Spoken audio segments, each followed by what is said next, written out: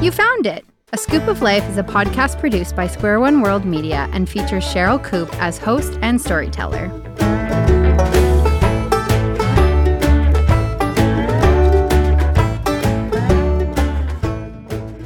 Welcome to the podcast called A Scoop of Life. My name is Sherryl Coop, and I'm thankful that you have taken time to listen. This podcast is a mix of one of my personal stories, sometimes a funny one and sometimes a more serious one, together with music from Canadian musicians, and then concludes with a brief spiritual insight. I hope that as you listen, you not only enjoy it, but sense God's deep love for you and how your story can intersect with His. And now, enjoy the show.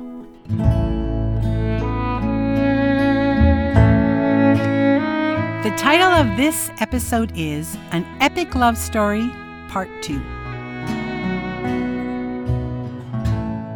When waiting on the conclusion to an epic love story, what is required? The last episode of A Scoop of Life had Dan and Annie taking a 10-day hiatus to their relationship, so Annie could ponder on whether she was willing to continue their relationship, knowing Dan wanted not just a friend, but a wife.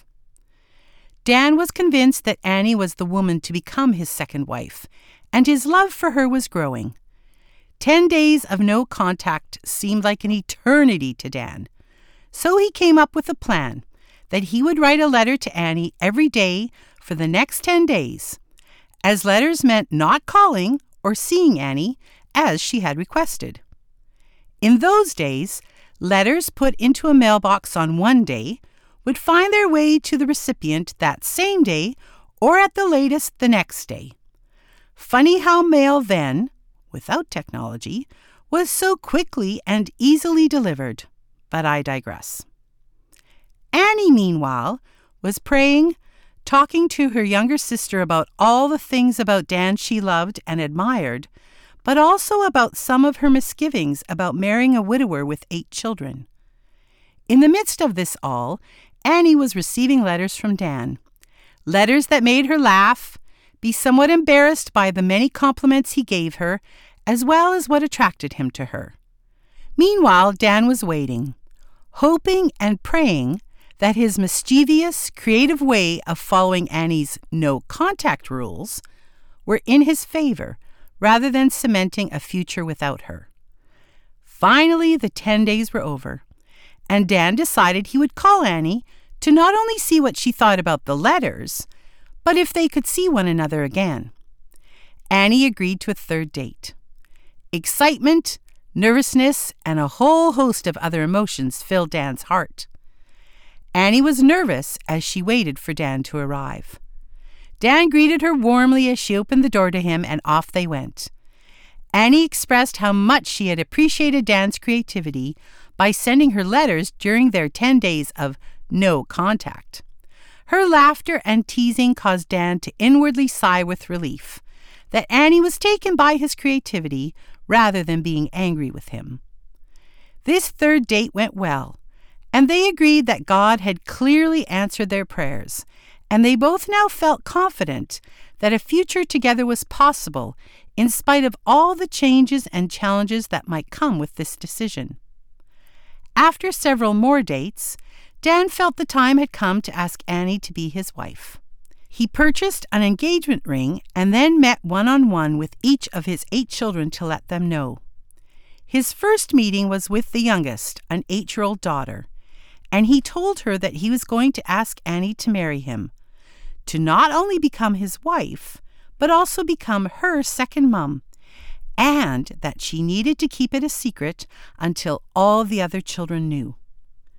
The excitement of the 8-year-old daughter at having another mom gave Dan courage as he told the other children. Even though this meant incredible changes for the entire family, they accepted Dan's decision and waited to see whether or not Annie would say yes and join their family. February 14th, 1960 arrived. Dan and Annie headed out for dinner. Finally, Dan could no longer hold it in, and he asked Annie to marry him. She excitedly said yes, and now it was time to celebrate. When Annie mentioned to Dan how fitting it was that Dan had proposed on Valentine's Day, Dan had to be honest with Annie and told her he had no idea what day it was, but knew he couldn't wait any longer to marry her, so he had to ask her. Annie giggled as she realized she had assumed Dan had intentionally planned such a romantic act on such a romantic day, and realized life was going to be very interesting with Dan. Understatement. However, she also knew it would be a life lived together with someone who not only loved her, but loved God, prayed to God about all things, was kind, and had a fabulous sense of humor. Now it was time to meet Dan's children, plan a wedding, and prepare for a variety of roles that Annie never dreamt just 45 days earlier would ever be hers to fulfill. The day came to meet Dan's children and daughter-in-law, so Annie put on a beautiful new dress, adjusted her pillbox hat, and with bated breath waited for Dan to come and get her, head to their home, and spend time with his family. As Annie met the children, she found them to be kind, inquisitive, and at times somewhat tentative. All understandable when meeting their future stepmother. Annie enjoyed meeting them and felt love swell in her heart for them, even at this first meeting. However, it was also evident how nervous Annie was, for as she held her teacup and saucer, it shook so violently that all wondered if the tea would stay in the cup or spill over. Now Annie and Dan would put their energies into planning a wedding for April 30th of that year. No need to wait when you have found the right one. April 30th arrived and all the wedding plans were in place.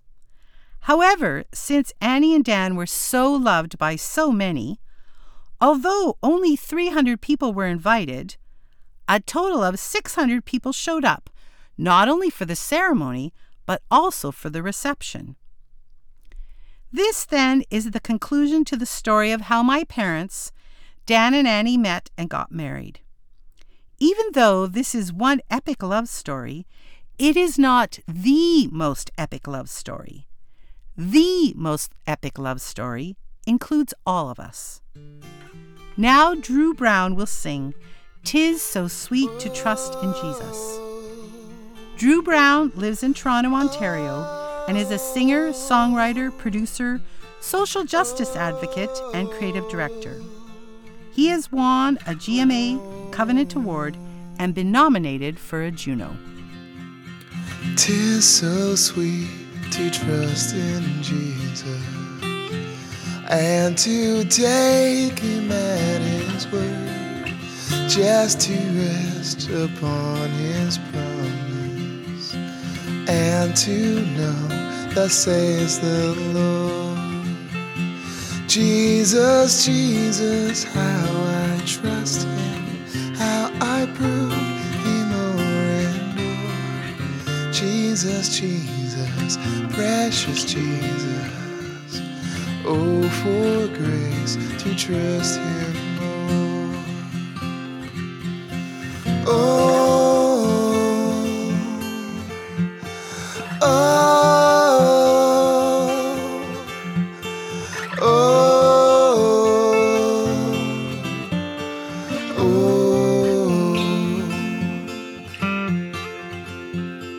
I'm so glad I learned to trust thee, precious Jesus, Savior, friend.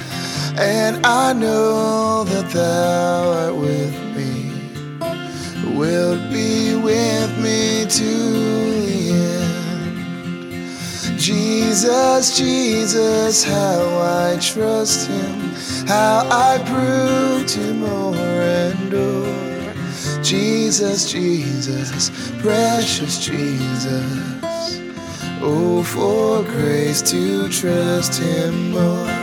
Jesus, Jesus, how I trust him, how I proved him o'er and o'er. Jesus, Jesus, precious Jesus.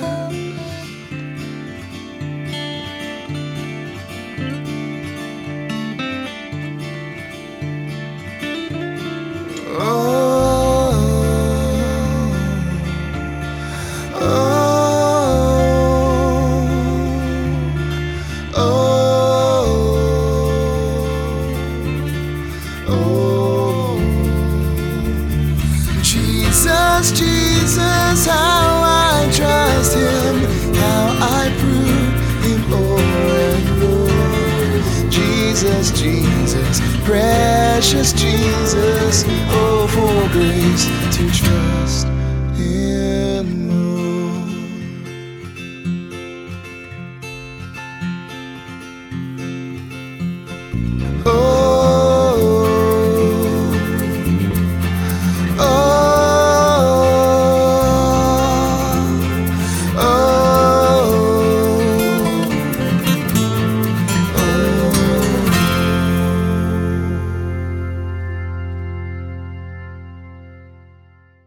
How do you tell people around the world about Jesus? There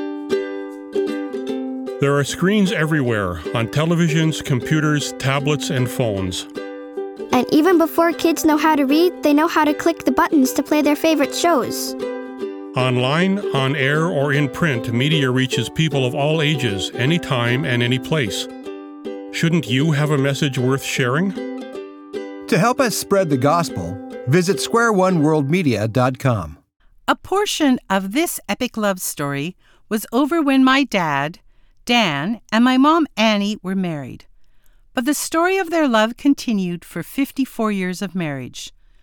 Through all they experienced, not only did their love for one another grow, but so did their love for Jesus Christ, who by His Spirit was with them at all times. Just as my dad waited for my mom in their love story, the world was waiting for a Savior Messiah as part of the most epic love story. In that God, out of His deep love for us, did send Jesus Christ to save us and make a way for us to have a personal relationship with Him. I would like to read about Jesus Christ coming into the world from the Bible in the book of Matthew, chapter 1, verses 18 to 25 from the New Living Translation. This is how Jesus the Messiah was born. His mother Mary was engaged to be married to Joseph. But before the marriage took place, while she still was a virgin, she became pregnant through the power of the Holy Spirit. Joseph, to whom she was engaged, was a righteous man and did not want to disgrace her publicly, so he decided to break the engagement quietly. As he considered this, an angel of the Lord appeared to him in a dream. "Joseph, son of David," the angel said, "do not be afraid to take Mary as your wife, for the child within her was conceived by the Holy Spirit. And she will have a son, and you are to name him Jesus, for he will save his people from their sins." All of this occurred to fulfill the Lord's message through His prophet. "Look, the virgin will conceive a child. She will give birth to a son, and they will call him Emmanuel," which means God is with us. When Joseph woke up, he did as the angel of the Lord commanded and took Mary as his wife. But he did not have sexual relations with her until her son was born, and Joseph named him Jesus. When waiting on the conclusion to an epic love story, what is required?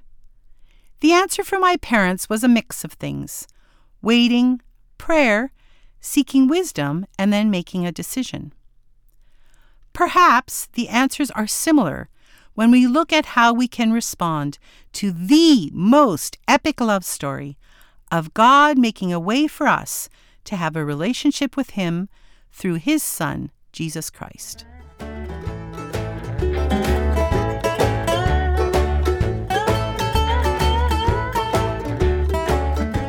Thanks for listening, and I hope you will let me know not only what you think of the show, but also something that may have resonated with you, made you laugh, or encouraged you.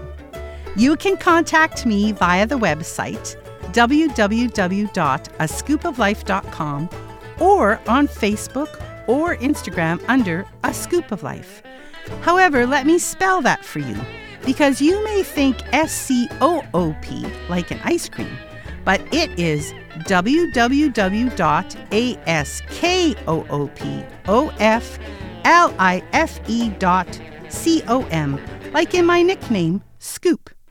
I would love to hear from you. My team here at Square One World Media and I enjoyed producing this episode, and I hope you will come back and listen to more episodes as they are loaded on www.ascoopoflife.com.